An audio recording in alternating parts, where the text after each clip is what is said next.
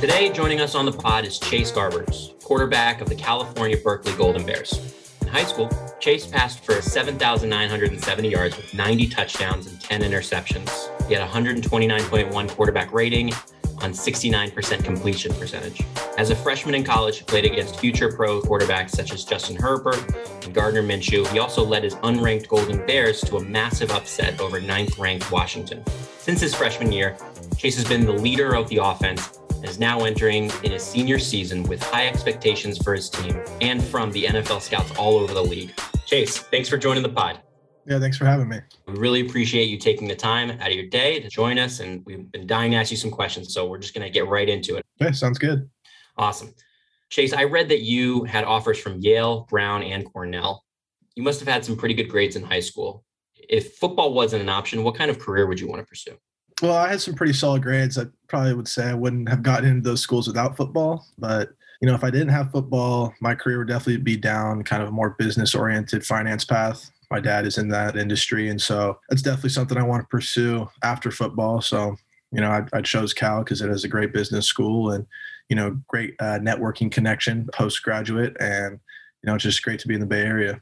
Chase, you're a dual threat quarterback. You've got speed, power, you've got a strong arm, a very concise throwing motion, and a great amount of touch on your passes.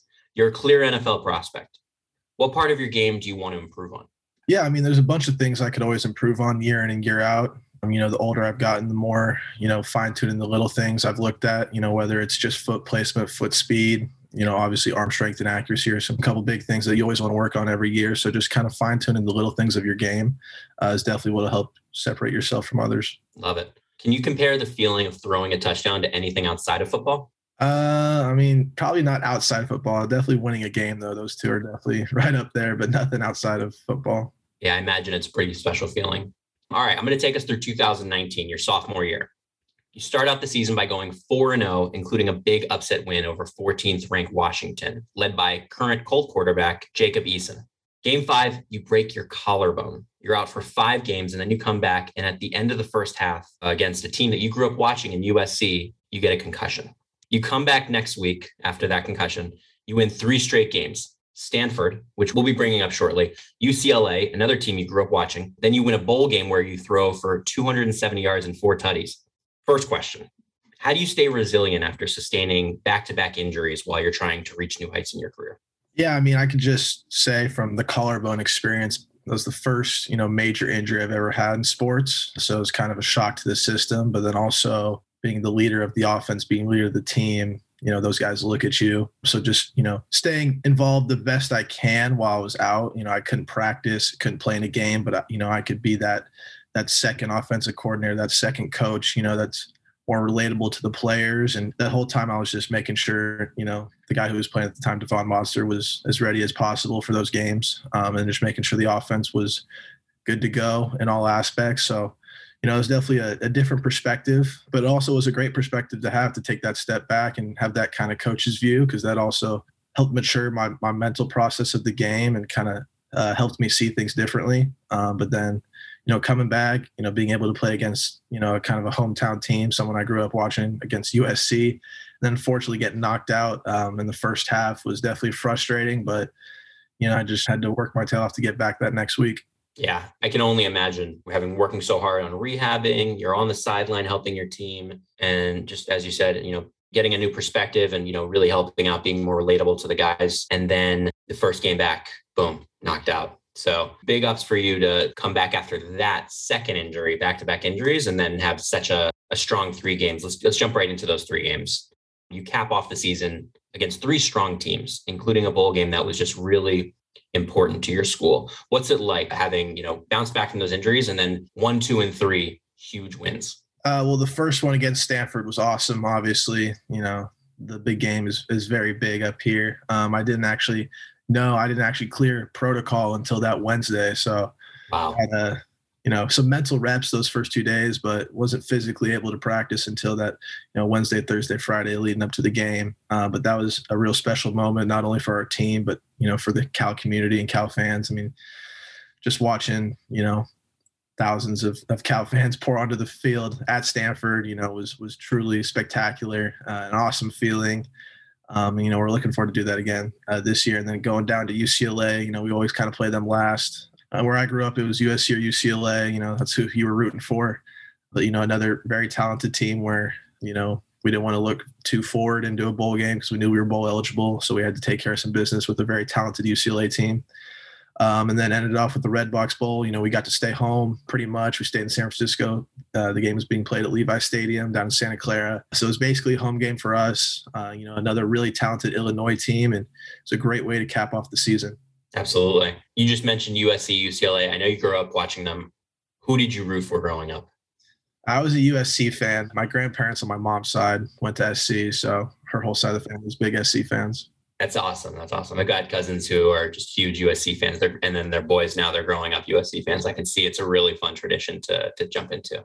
Yeah. Let's go back to Stanford. That's your biggest rival. The Stanford Axe is the trophy that goes to the winner every year.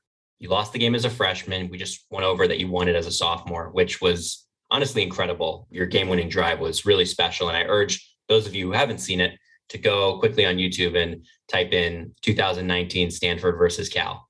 Then you go to your junior year where you guys go drive down the field to tie up the game and you score your touchdown that you needed, but then the extra point gets blocked, which would have taken you to overtime. This is the rivalry game. This is your college career, your senior year. How important is that Stanford game to you this year? It's very important, not only being a senior player, but, also for the Cal community. We felt like we shouldn't have given them the axe back last year, but unfortunately, plays like that happen in a rivalry game. So we're kind of bitter on that one, but, we're really looking forward to this one this year, going back to their place. So a little nostalgia of the 2019 game possibly, but, we're really looking forward to playing Stanford. Yeah, we're all looking forward to watching it. All right, let's move on to name, image, and likeness. Chase, you're a quarterback in the Bay Area. The early stats surrounding the NIL deals suggest that most players who are signing at deals are signing with local companies and entering into regional instead of national opportunities. I'm sure you get asked this all the time. What deals are you going to sign? So instead, I'm going to ask you something a little different. Cal has a program called Golden.